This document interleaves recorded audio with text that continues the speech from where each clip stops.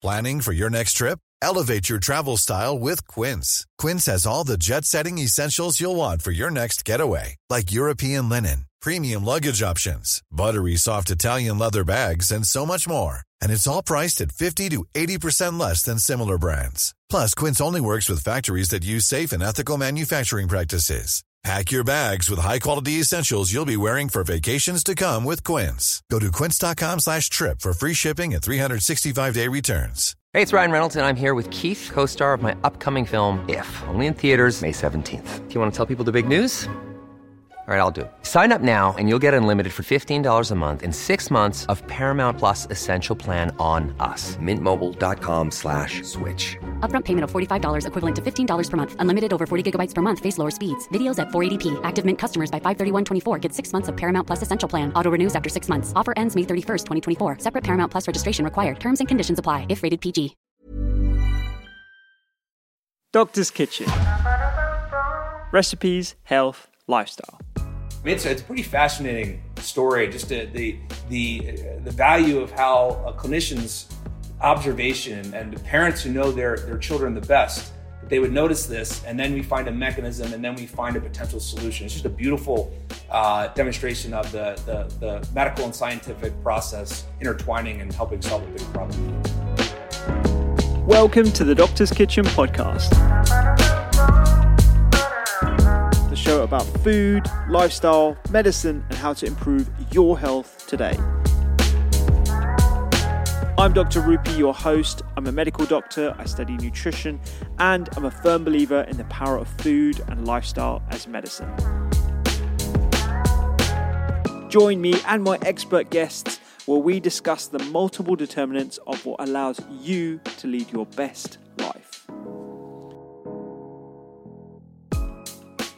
I'm delighted to welcome Dr. Chris D'Amo on the show. He is a medical research scientist with expertise in the synergistic effects of healthy lifestyle, environmental exposures, and genetics on human health and wellness. His research, clinical, and educational network includes leaders in the fields of integrative medicine and lifestyle medicine, and he's also received a PhD in epidemiology from the University of Maryland School of Medicine and is currently an assistant professor with dual appointments in the departments of family and community medicine and epidemiology and public health. He is the perfect person to talk about the pitfalls of nutritional research and where we can and cannot use nutritional research. We do talk about the nuances that specifically impact nutritional research that I think everyone needs to be aware of and understand. We talk about their culinary medicine program and how that started, which I'm pleased to hear has been running for a number of years now. And the way they introduce it early into their clinical career, I think, is exactly the way that we should be doing it here in the UK too. We also talk about sulforaphane, which is a unique phytonutrient that is found in a number of different ingredients, most notably cruciferous vegetables like Brussels sprouts, but particularly in broccoli sprouts. Now, broccoli sprouts, if you've got my first book, you'll know that I mentioned it back then, and the research looking at the impact of sulforaphane on upregulating your innate detoxification systems, the ability of it to remove environmental pollutants, as well as the impact on inflammation pathways, is absolutely fascinating. And as Chris has been doing a lot of research in this for a number of years, he was the perfect person to talk about the science of sulforaphane, the properties of sulforaphane, where we find it, and the impact on virality and the host defense response to viruses, in particular influenza.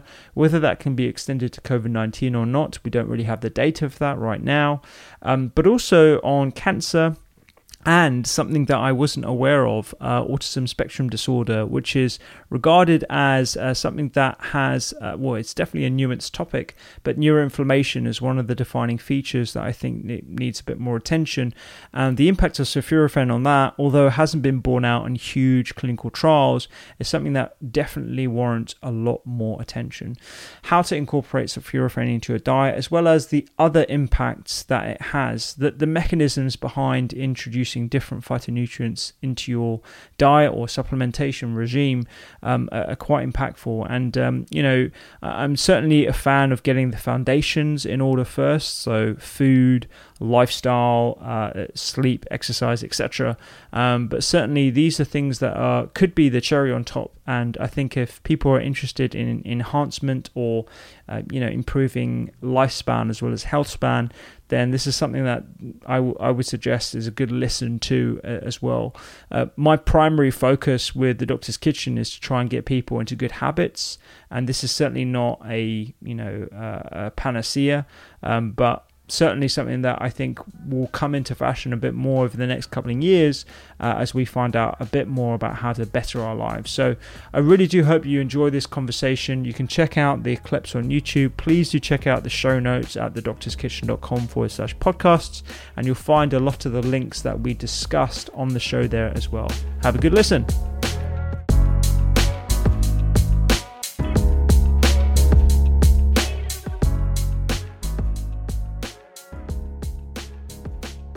Chris, thank you so much for joining us via Zoom. It's a pleasure to have you here.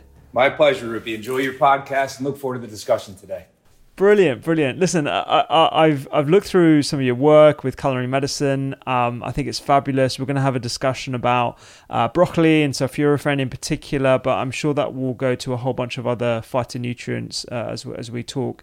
But I thought perhaps we could kick off by perhaps introducing yourself to the audience over here in the UK, well, largely in the UK, and we could talk about your background and training in epidemiology and your experience in research. Sure. So I am a nutritional epidemiologist by training, and that alone could be a fascinating podcast topic. The field's done a lot of good. It's also in some ways done some harm and misled us. So, it's a great tool, and happy to chat about that, and have taken that background and now direct the Center for Integrative Medicine at the University of Maryland School of Medicine. So it was the first center in the U.S. in an academic institution. And we've done work in a lot of your areas of interest. So certainly nutrition and herbal medicine, but also acupuncture, mind-body modalities, yoga, and really, as the name implies, integrating these sort of, called complementary modalities into conventional care. And just been a fascinating journey. We've been doing research, much of which funded by our National Institutes of Health. We've been doing clinical care, so treating patients with a variety of conditions, and educating medical students and healthcare professionals and the public at large. And where I am today, I'm actually at a teaching kitchen at the Institute for Integrative Health, which is a community-based nonprofit in Baltimore. And it's founded by the founder of our university center, Brian Berman, who's a mentor, colleague, and friend. And we've had such a blast with culinary medicine, teaching medical students and other healthcare professionals about nutrition through cooking.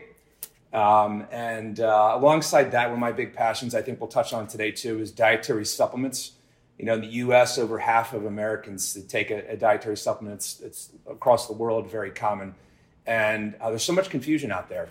But been doing clinical trials on dietary supplements, publishing work on that, and educating, and giving consumers and clinicians tools to have a differentiating eye towards product quality, how to know what to choose, what to take when, and so on and so forth. So look forward. There's a lot of topics we can touch on today, and look forward. Yeah, I'd love to double click on the integrative health aspect and how that's a facility within the University of Medicine. But perhaps we could dive into the nutrition research stuff. And you mentioned right at the top there that it's done a lot of good, but there's a lot of misinformation. What are the biggest issues with nutritional research? I think the biggest challenge is looking for a silver bullet solution to things, or frankly, demonizing a single macronutrient or component of the diet. Whereas I think if you look at commonalities in research, it really comes down to, now nothing sexy here, but it's true, eating whole foods, minimally processed, eating real food. But I think if we look at some of the, I'd say, false conclusions we've drawn around dietary fat, for example. If you look at the history, that was born largely out of observational studies. So we'd look at those who ate more dietary fat. There's correlations with higher lipids and correlations then with heart disease. And out of that was born the diet heart hypothesis. But when we did the randomized controlled trials and we really dove in and adjusted for other factors, we saw that, well, look, dietary fat in of itself is not a causal risk factor for a disease. We need to paint with a finer brush. And we've even moved away from thinking saturated fat. I mean, there's certain types of fats, inflammatory oils, hydrogenated oils are harmful for health, but not all of them, certainly, and even with saturated fat. So I think what we've seen the same thing with red meat. Some of the better science now shows that, well, look, different kinds of red meat have different effects, grass-fed versus grain-fed. And now sugar's become a big enemy, but there's quite a bit of a difference between the sugar that's in blueberries and bundled with polyphenols and the sugar that's in a Coke. So I think we've drawn false conclusions in nutritional epi, but it's still a great tool. We just need to look at it in its proper context. Definitely, yeah. I think there's, context and nuances specifically that impact nutritional research that nutritionists need to, listeners need to understand. And I think one of the biggest things is, like you said, demonizing one particular aspect without really truly appreciating that your diet is a collection of multiple different things. Even within a singular food, you have an orchestra of different nutrients. And I wonder, through the culinary medicine program that you have, how do you get across those nuances to early medical students? And how do you teach that in the kitchen? Well, it's funny. I had to smile when you said the orchestra. I use that very example. So a carrot is not just beta carotene, and there's an orchestra of nutrients there. So I did my doctoral work on vitamin E, and it's an incredibly important nutrient. Without it, you won't survive. But we've seen even that different forms of vitamin E. There are 8 forms. There's 4 tocopherols, 4 tocotrienols. That lots of alpha tocopherol will actually deplete the others. So I give that same analogy used with orchestra. If you go to a concert and you got the cellos just jamming out and way louder than everything else, it's going to drown out the other instruments. And that's the way it is with food. There's hundreds of different compounds in foods that work together in synergy.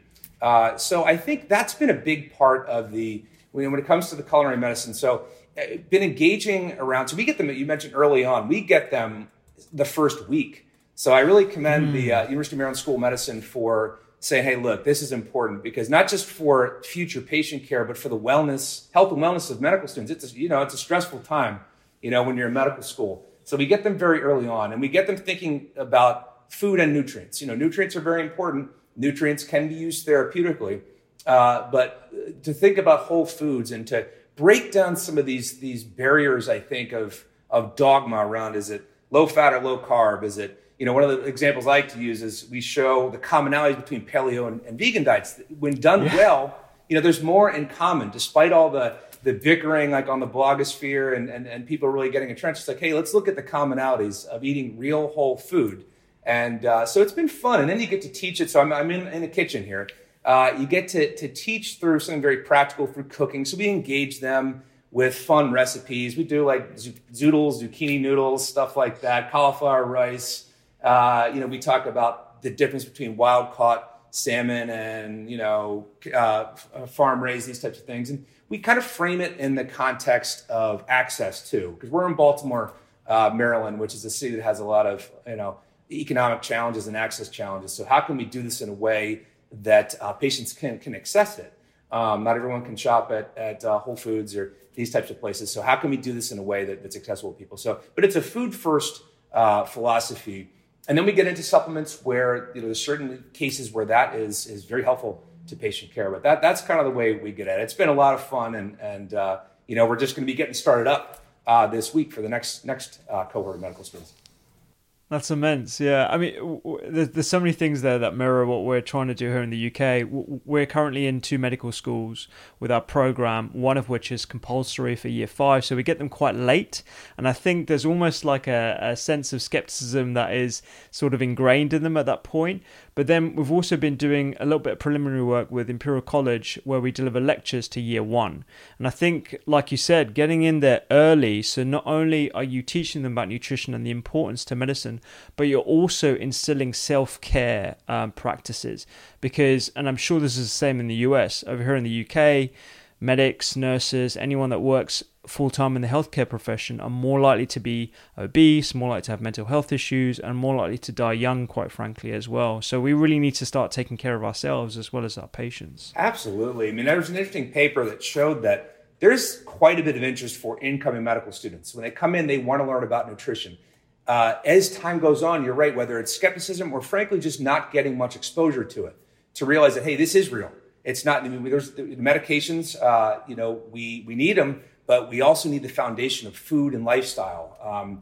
And then that tends to wane over time. So I think getting them early in the training, there's published data on this, is key. And in the US, there's such a scarcity of nutrition education. It's 25 hours is the requirement. And like less than 30 of US medical schools even meet that.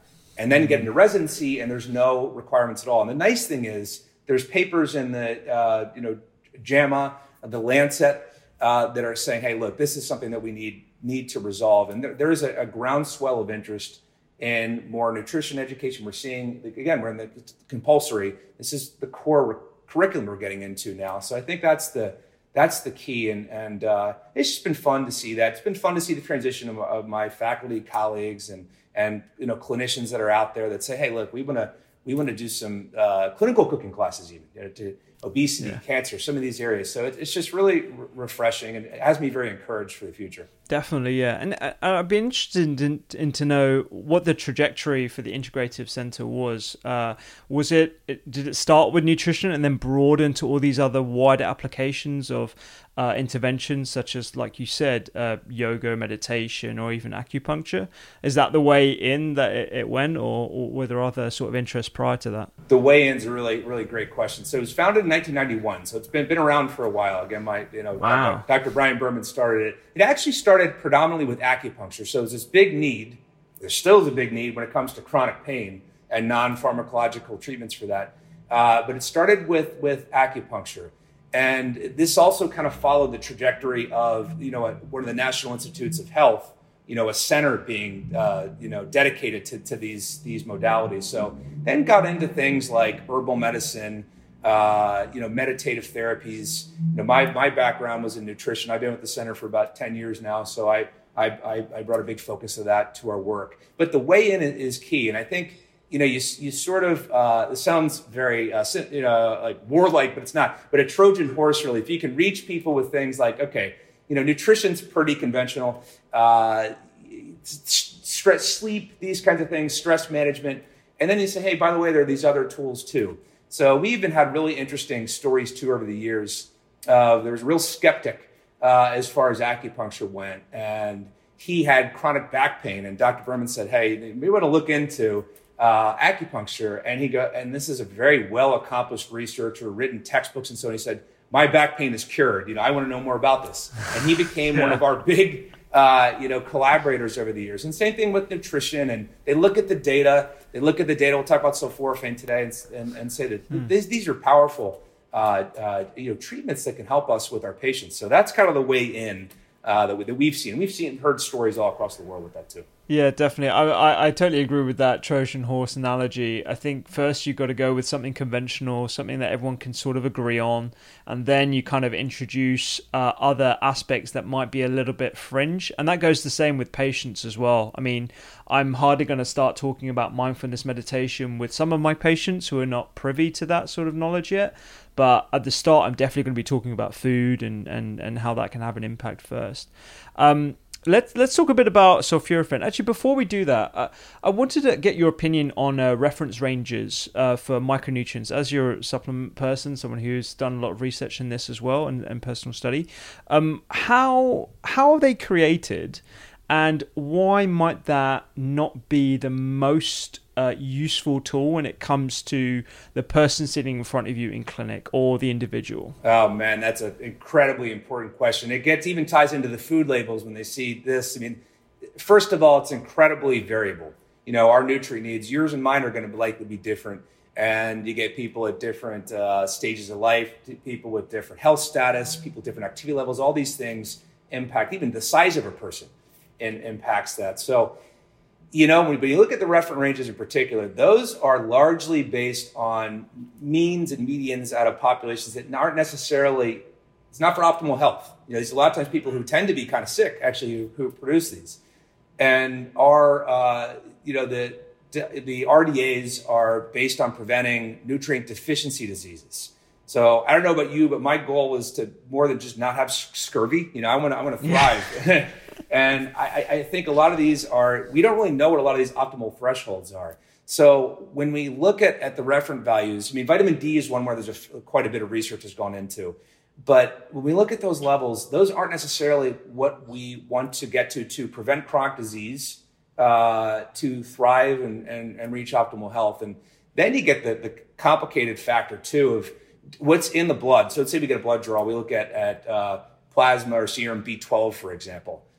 Well, there's so much more to it than that. You got to look at the metabolites, really. So things like methylmalonic acid, homocysteine, or magnesium. By the time your magnesium gets low in the serum, you've got some problems. So we'll look at things like red blood cell magnesium sometimes. It's sort of the integrative and functional medicine approach. But I think there can be a false sense of security where someone goes and says, my B12 levels were normal. They're in the normal range, but they're low in energy. They're maybe not getting very much B12 in the diet. Things are suggestive of B12 deficiency or whatever else it might be. So that's a really fascinating area where we need more research. We're getting there a little bit with vitamin D, but we need more research with other things.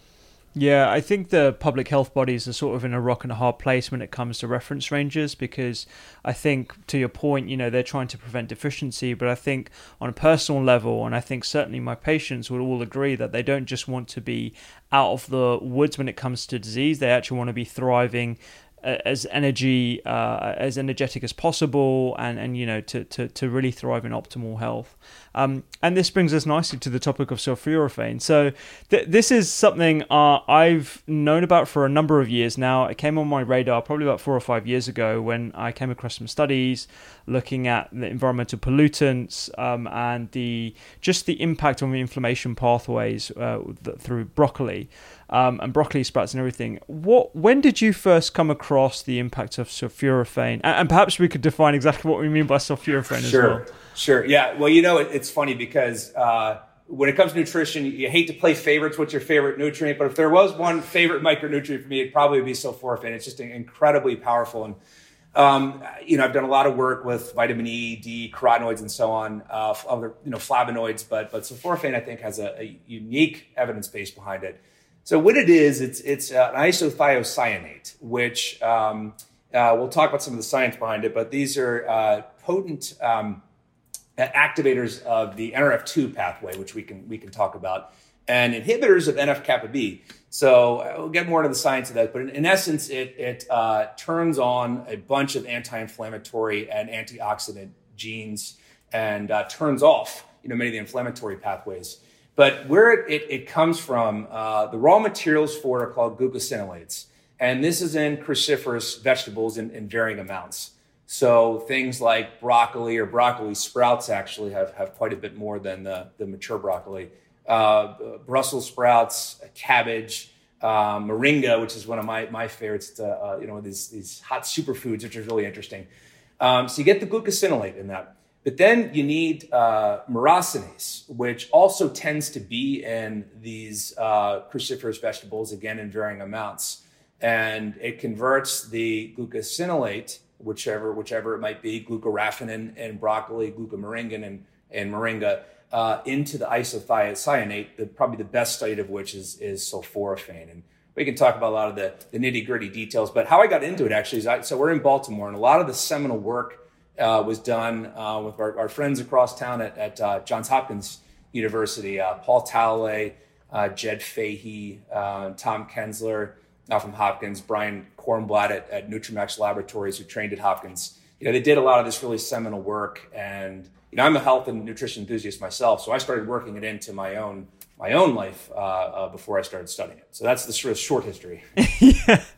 So for people who are completely new to the subject, sulforaphane being an anti-inflammatory, there's a number of different key pathways that it works on. The two that you mentioned, NRF2 and NF-kappa B. Why is this so unique, and what's the dose that we're actually talking about when we talk about these different types of ingredients? So it depends on dosing can be a little bit tough with this because it varies so much from plant to plant, unless you're talking about a supplement or an extract of some sort. So that varies quite a bit. And it varies based on what we're looking at. If we're looking at a patient with autism, for example, and the size of that patient, or cancer, some of these other fascinating areas that we can discuss today. But I think what makes it so unique is just the multiple mechanisms and the fact that it's an indirect antioxidant. So this, your viewers and listeners may find this of interest. You have direct antioxidants like vitamin C, vitamin E, that have really important properties. I spent 5 years studying vitamin E. It's important. But then you get, the issue with some of those is that you can get actually pro-oxidant, where you can throw things out of balance when something is coming in with direct antioxidant capacity. What's interesting with compounds like sulforaphane is they are indirect, so they turn on these genes, that have, those that express glutathione, for example, that have this indirect effect. That indirect sounds less powerful, but it's actually better, because it's more controlled. You don't run into that pro-oxidant, effect that you may get if you take too much vitamin C or whatever else the case may be. And just the variety of mechanisms. We'll talk a little about heat shock proteins today too, which is really fascinating on a lot of levels. So it's a nutrient that seems to have so many health promoting properties. I think why it sort of elevates in my status above a lot of the others. Yeah, that's super interesting. And do they have any sort of similarities with other agents that we might have heard of already, like resveratrol from grapes and dry peanuts and stuff like that? Or is it a different indirect mechanism? Because and perhaps we could talk about like hormesis and the differences between those. Yeah, well, I know you had David Sinclair on recently. I think resveratrol is fascinating, and it works through. There are some similarities with this. You look at curcumin, for example, is another one. That's an NF-kappa B, inhibitor to a lot of phytonutrients are. There are different pathways. Some of those are more on the NAD pathway. When you look at sirtuins and so on with resveratrol. So that's again why it's great to get a lot of these different things in one's diet or supplement regimen. So I'd say some of the overlap would probably be in the NF-kappa B. The NRF2, of all of the natural compounds that have been looked at, sulforaphane is probably the strongest at activating that pathway. They've done interesting comparisons. Curcumin does it somewhat. Some other compounds do too, but sulforaphane seems to be the most powerful in that respect. Yeah, that's fascinating. And let's talk a bit about the applications of this. So from some of the research that you sent over to myself and some that I've seen in the past, sulforaphane, like you said, appears to have multimodal effects across different conditions or disease states, whether it be increasing detoxification pathways to remove environmental pollutants, improving host cell response when it comes to the response to viruses, and one that I haven't come across before, which is the impact on autism spectrum disorder. Why don't we start off with the viral one, because that's as we're in a pandemic at the moment, it's probably the most the most applicable. That's on everybody's mind these days. So one of the ways that sulforaphane increases the immune defense against viruses and other pathogens is natural killer cells. So it increases that innate immune response with natural killer cells. As such, we've seen there's actually quite potent antibacterial, antibiotic effects with H. pylori. It's sort of selective. So there's been a lot of work, again, a lot of it at Hopkins with H. pylori. But if we look at viral, because again, that's on everyone's minds nowadays, antiviral properties. It's been shown to,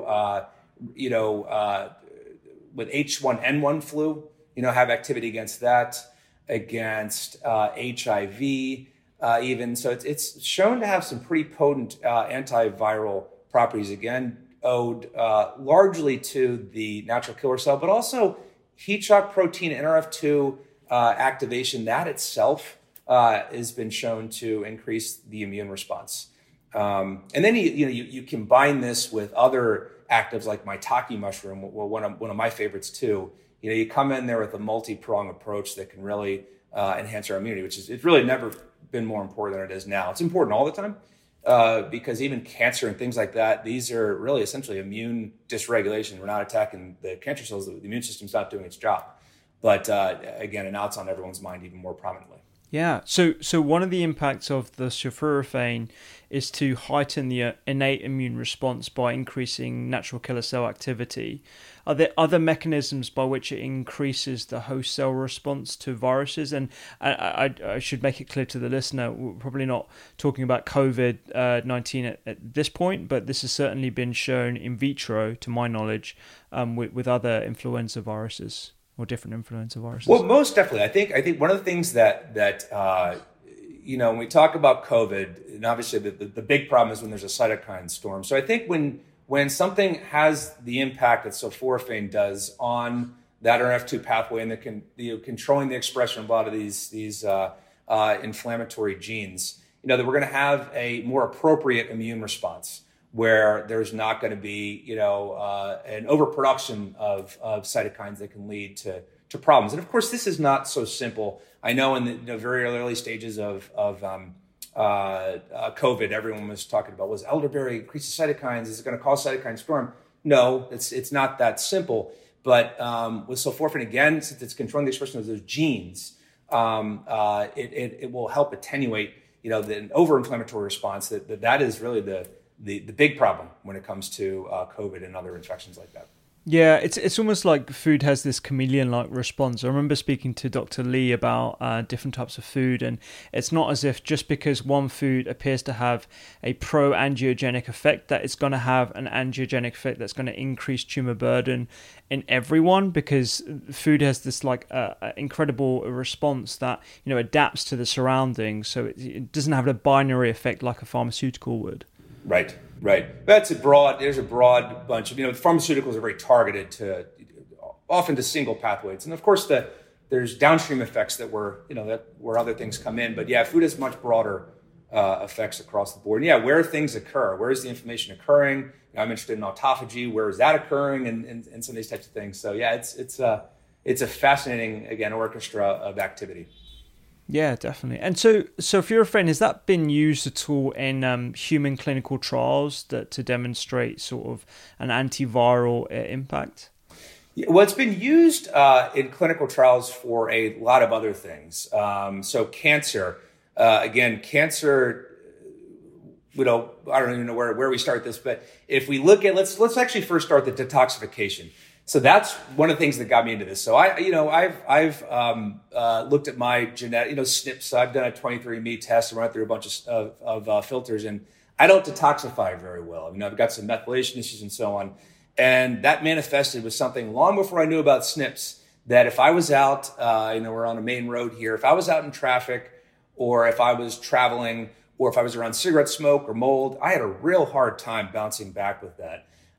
So the phase 2 detoxification pathway that sulforaphane has been shown in human studies to help dramatically reduce benzene, for example. So benzene is a carcinogen that we find in vehicle exhaust and other things like that. Acrolein, which you might have heard about that one, similar. That also can be produced in food, when we heat things too much and so on. The sulforaphane has been shown to detoxify that. That's why I started taking Avmacol, which is the sulforaphane supporting product that has the most clinical trials. And I found myself feeling quite a bit better. I'd walk in the streets of Baltimore, walk in the office, and I wouldn't have this sort of sluggish feeling anymore. But they've shown in clinical studies that it helps get rid of those carcinogens. So how does that then? So let's look at how that would play an effect in cancer. So we already talked about how sulforaphane increases the NRF2 activity, decreases NF-kappa B, and collectively from getting rid of those carcinogens that we all get exposed to. We all breathe the air. There's no way around it that has these carcinogens.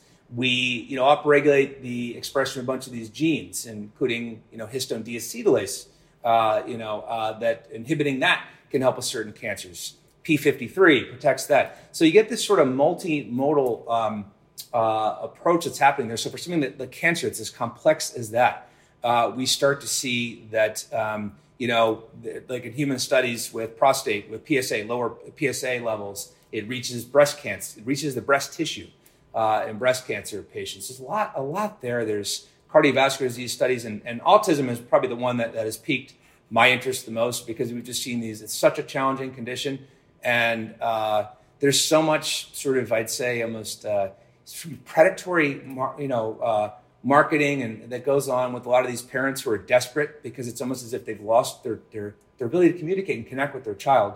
And the clinical studies with autism are fascinating to me. And a lot of that, we believe, comes down to neural inflammation and heat shock response. And I can talk about that as well. Yeah. Well, let's talk about heat shock proteins, because you mentioned that a couple of times now. I've only sort of considered heat shock proteins in the literal sense of when you go to the sauna and you upregulate your HSPs, and that appears to have some association with lower rates of dementia, lower rates of cardiovascular disease amongst men who have used the sauna. I think it was a Finnish study as part of cultural reasons. And I think it's fascinating the mechanisms behind that. How does sulforaphane that we get from broccoli sprouts and all the other ingredients that you mentioned, how does that interact with the HSP mechanisms? Yeah, it's really fascinating. So the heat shock protein response, for your viewers that may not know, essentially it helps protect against protein misfolding that occurs when there's surprise, heat. That's one of them. That's where the name comes from, but other stressors too. And these provide some resilience to stress. So it's this hormesis you mentioned before too. That which doesn't kill you tends to make you stronger. So you get these bursts of, whether it's heat.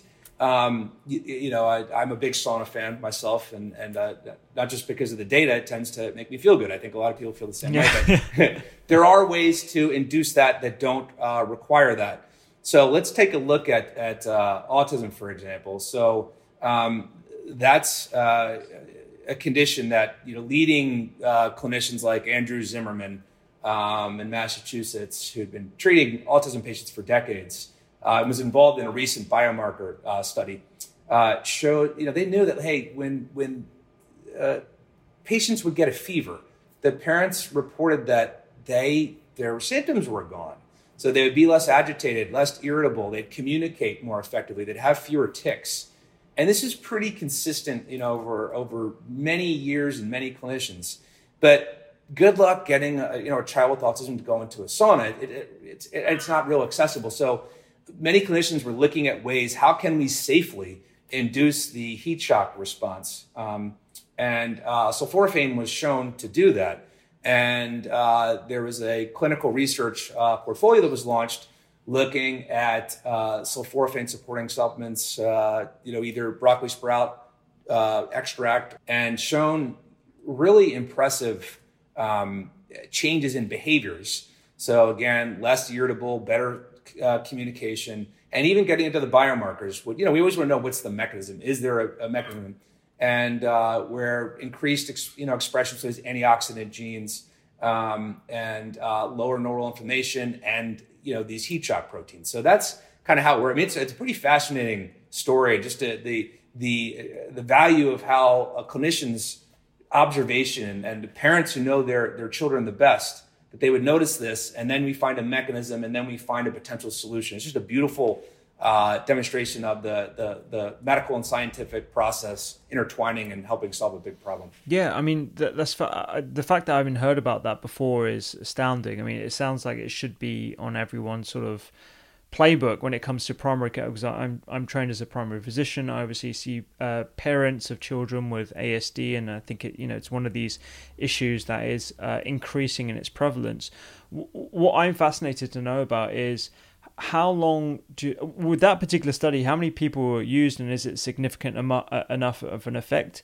And how many more studies do you think it will require to almost become, gold standard to have this supplemental regime? And how do you personalize that as well? Right. Well, it's fairly typical of the scientific process. There have been a number of studies of this now, ranging. The studies are all relatively small. But the effect size has been quite strong. So the studies range anywhere from 10 to, I believe, 50 or so kids with this. And they've been pretty consistent in finding, both the clinical improvements. There's an ABC checklist. There's a social sort of expressiveness. And then looking at these mechanisms that are underlying too with the biomarker. So the biomarker study was published, I believe, in one of the Nature journals, Nature Scientific Reports, with Dr. Zimmerman, Dr. Fahey, who I mentioned before. That was a relatively small study that was really focused on the biomarkers, but there's some data that are forthcoming from that. They're going to look also at the symptoms. So yeah, it's amazing. I mean, as an epidemiologist, how many more trials, or how big? Because those are quite small numbers. Just to put it into context for the listener, how big a number do we need to, start thinking about when it comes to, okay, we're going to have a supplemental regime with patients within reason across the board when it comes to treating things like ASD and other conditions that are associated with neuroinflammation? Sure. Well, I promise I won't get too nerdy here for your viewers, but the statistical significance comes down both to the sample size and the effect size. So if you see a really strong effect size on a small sample, that is in a lot of ways probably more encouraging than you see this tiny effect size. But since you have 100,000 patients, and we've seen this a fair amount in the epi literature that will show that there's a reduced risk of cancer that was statistically significant. But it was like a 2% reduction, but there were 500,000 participants, so it's statistically significant versus something that might have, like I mentioned, 10 patients. You have to have a big effect to see statistical significance there. So what I would like to see, I mean, there are bigger studies that are underway now. You like to see replication in different types of, because not everyone's the same. There's different types of exposures, different types of populations across different age spectrums. I think right now that the data for sulforaphane for autism, for ASD is pretty compelling, based on what we've got, because given in the grand landscape with very few, no serious side effects, that I feel like we're kind of there. How to get that on, I think the more studies that go out, the more nuanced the research question gets, the more information we have. But I think waiting for the randomized double-blind placebo-controlled multi-site studies those take so long to do, and they're hard to get funded. That at this stage, I would confidently, we've got a clinical practice to say this is something that people should consider. Yeah, well, I mean, coming from an epidemiologist, that's quite reassuring, and I think the listeners will definitely appreciate the little snippet of epidemiology there to just contextualize exactly what we're talking about. Because, like you said, with a smaller amount of people, you really have to see something quite dramatic for it to be statistically significant. The other question kind of pertains to that, I guess, is when it comes to a determined anti-cancer effect, yes, we can have the mechanistic studies. Yes, we can see things in vitro. How long are we going to... Let's say we had a whole cohort of people who are more at risk of breast cancer for a number of different reasons, or other types of cancer. How long would you have to follow those people up for taking a supplement, something like sulforaphane, to actually demonstrate whether this is going to have a positive effect or not? This is the big challenge, is cancer prevention research, especially interventional cancer prevention research, because these things these cancers can take decades, to manifest when there's been, some of these predispositions, whether it's genetic, the BRCA1 and 2 type of variants, or poor lifestyle. This is the challenge. If you look at most of the cancer prevention studies, they've been either in animal models, or they've been epidemiological studies that look retrospectively at risk. But it can take a long time. I mean, there have not been a whole lot for anything. It's certainly for medications as well as for exposures. It's tough. If you just get a cohort of healthy people, you're going to have to follow them for decades, if you're an intervention. So that would be really costly to do.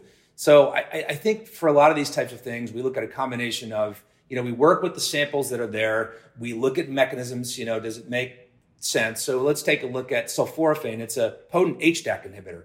We know a lot of the medications that are used to treat cancers are HDAC inhibitors. So we look at a sort of a resonance in terms of mechanisms and those types of things. So, but cancer prevention, the other chronic disease prevention, it's tough to do interventional prevention studies because they're so expensive and it takes so long, for the events to develop, even for those that are at risk.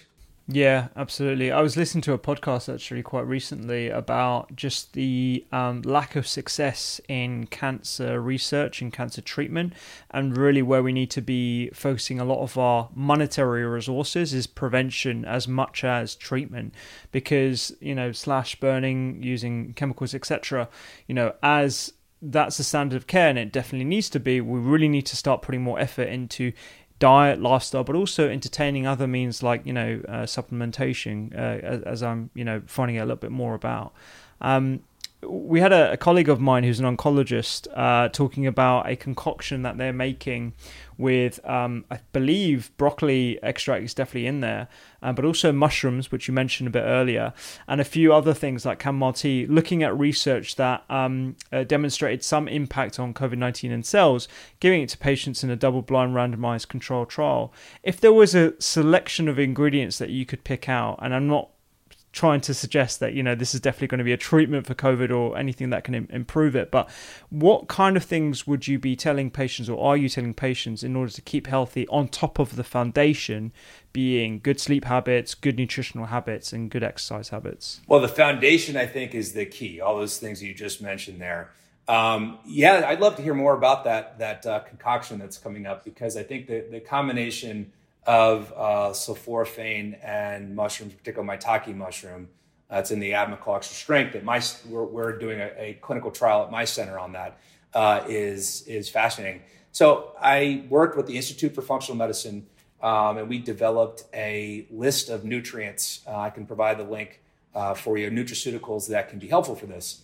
And we've talked about some of them: sulforaphane, maitake mushroom, quercetin. Another one that's on the list for sure. That's another one. Vitamin C, vitamin D, a lot of the data, and we've seen those with the mortality and vitamin D levels are inversely associated. So keep the vitamin D levels up. Elderberry is another one.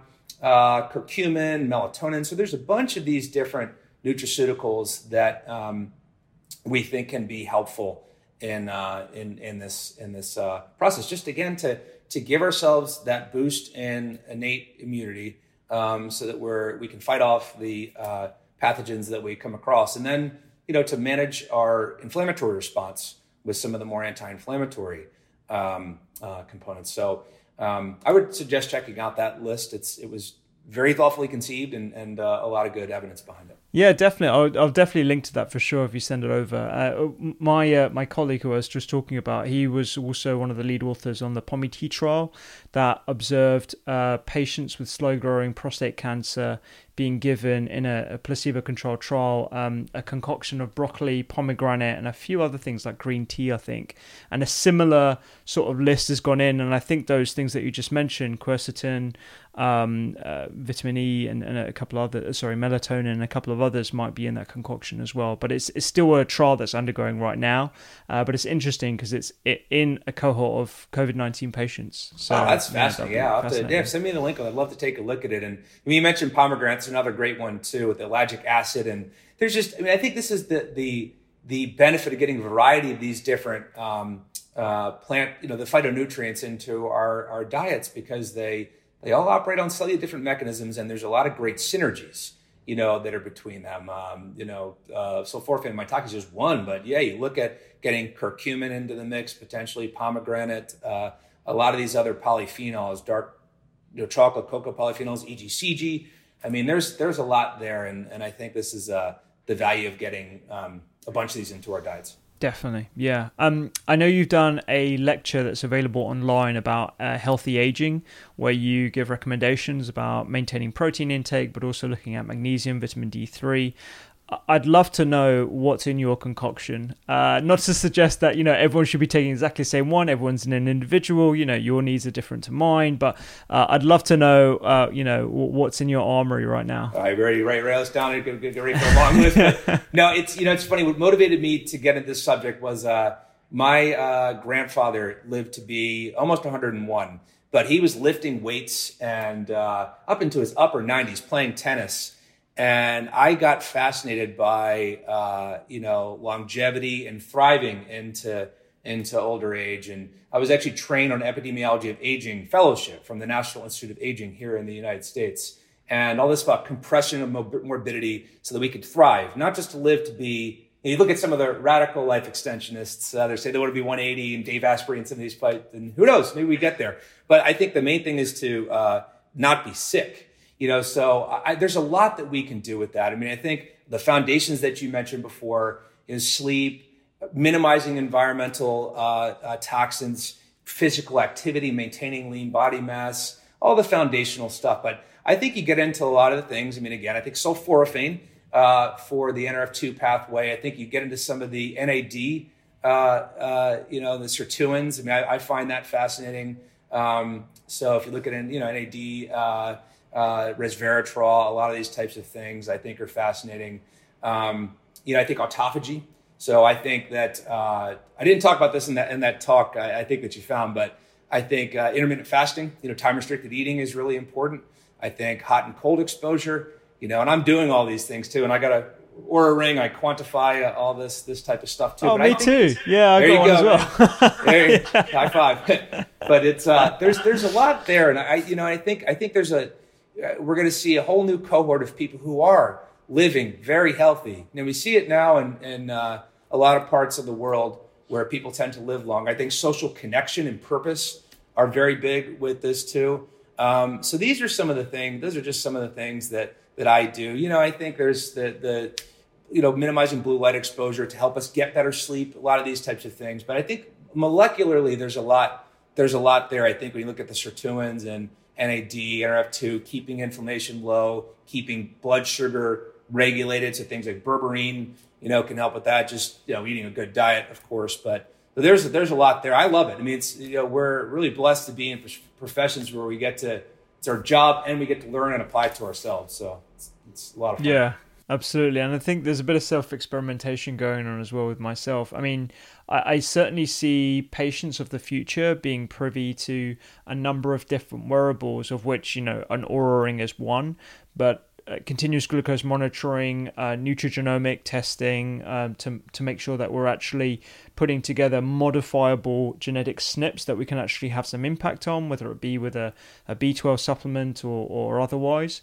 Because right now, we're kind of playing a bit of a guessing game.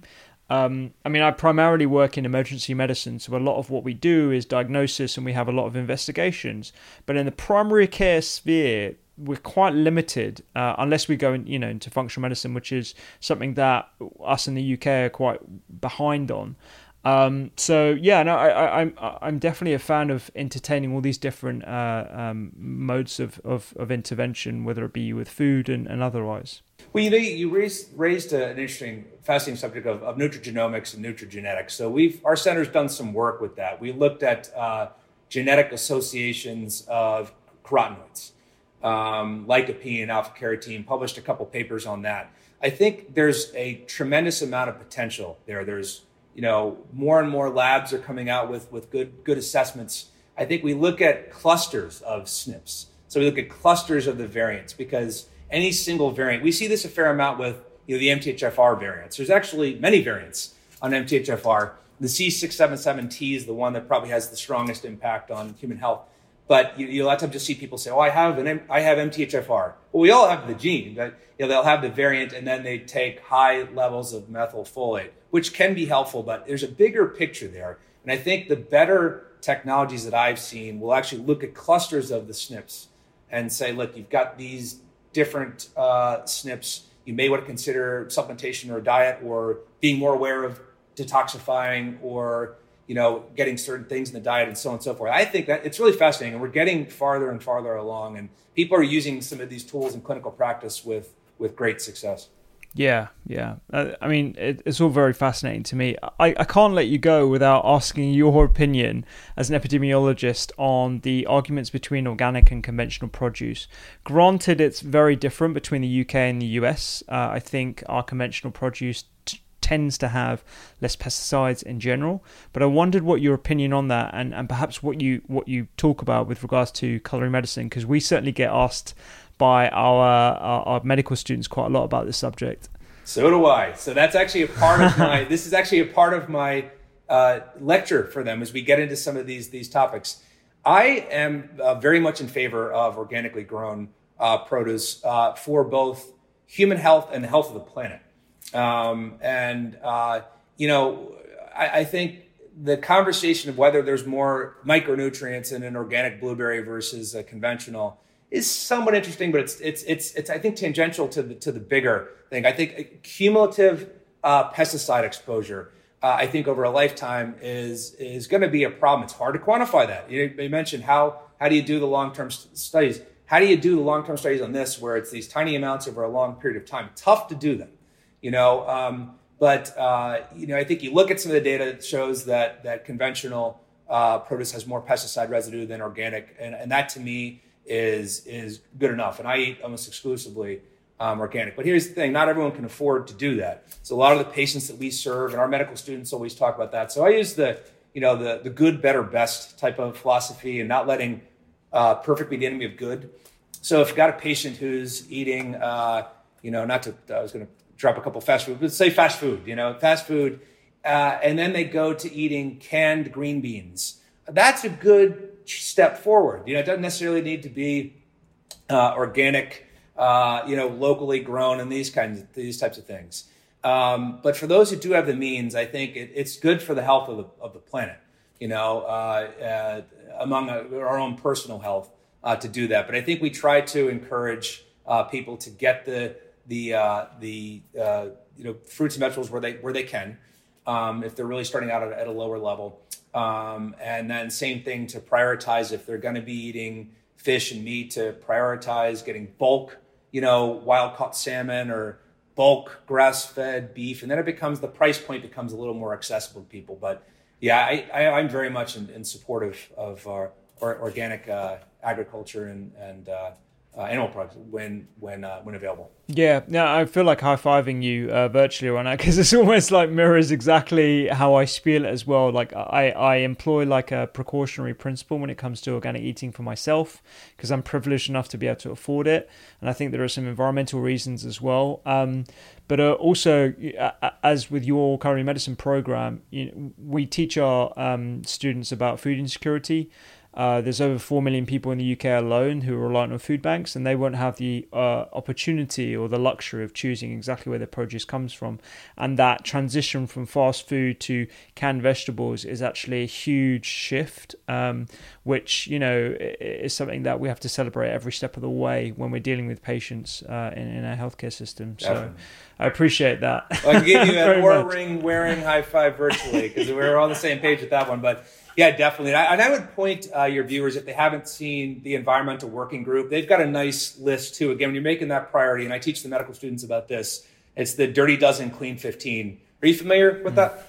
Yes. Yeah. I've come across that before. Yeah, it's a nice list. So for those that can't afford organic, exclusively to make priorities in certain areas, and largely it's those, foods that we don't eat the skin or the outer covering, are the ones probably where it's most important. But the list, it's a good list for people that can be helpful. Environmental Working Group has a lot of good stuff, I think.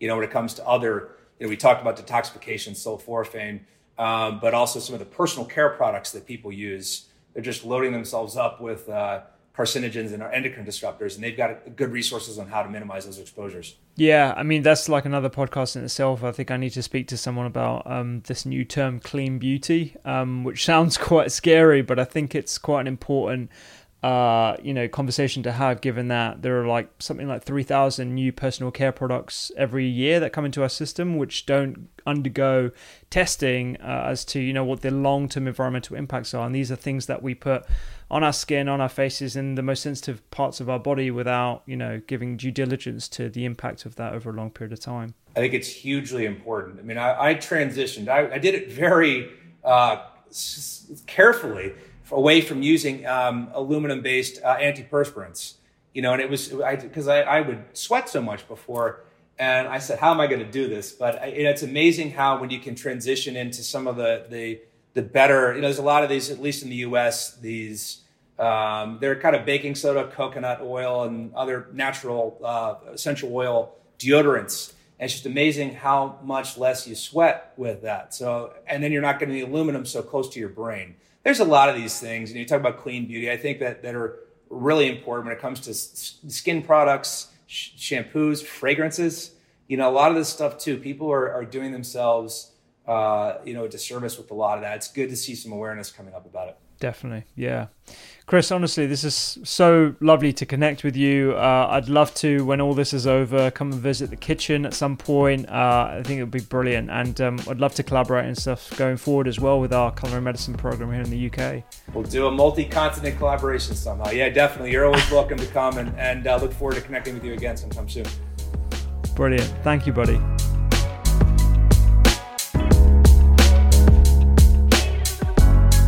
I hope you really enjoyed that. I think the subject of enhancing antiviral host defense responses through nutritional supplementation is something that is absolutely fascinating. The impact on our innate immune system, which are natural killer cells. I think it's quite an interesting topic, and it definitely needs a lot more attention. You can find all the information and more at thedoctorskitchen.com/podcast, and I will see you next week.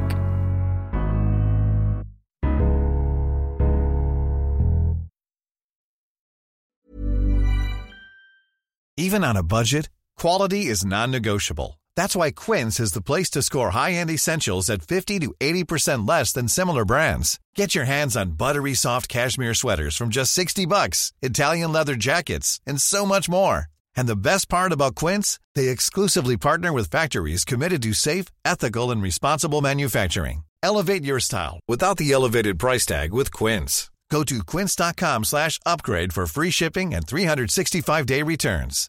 Imagine the softest sheets you've ever felt. Now imagine them getting even softer over time. That's what you'll feel with Boll & Branch's organic cotton sheets. In a recent customer survey, 96% replied that Boll & Branch sheets get softer with every wash. Start getting your best night's sleep in these sheets that get softer and softer for years to come. Try their sheets with a 30-night guarantee. Plus, get 15% off your first order at bollandbranch.com. Code BUTTERY. Exclusions apply. See site for details.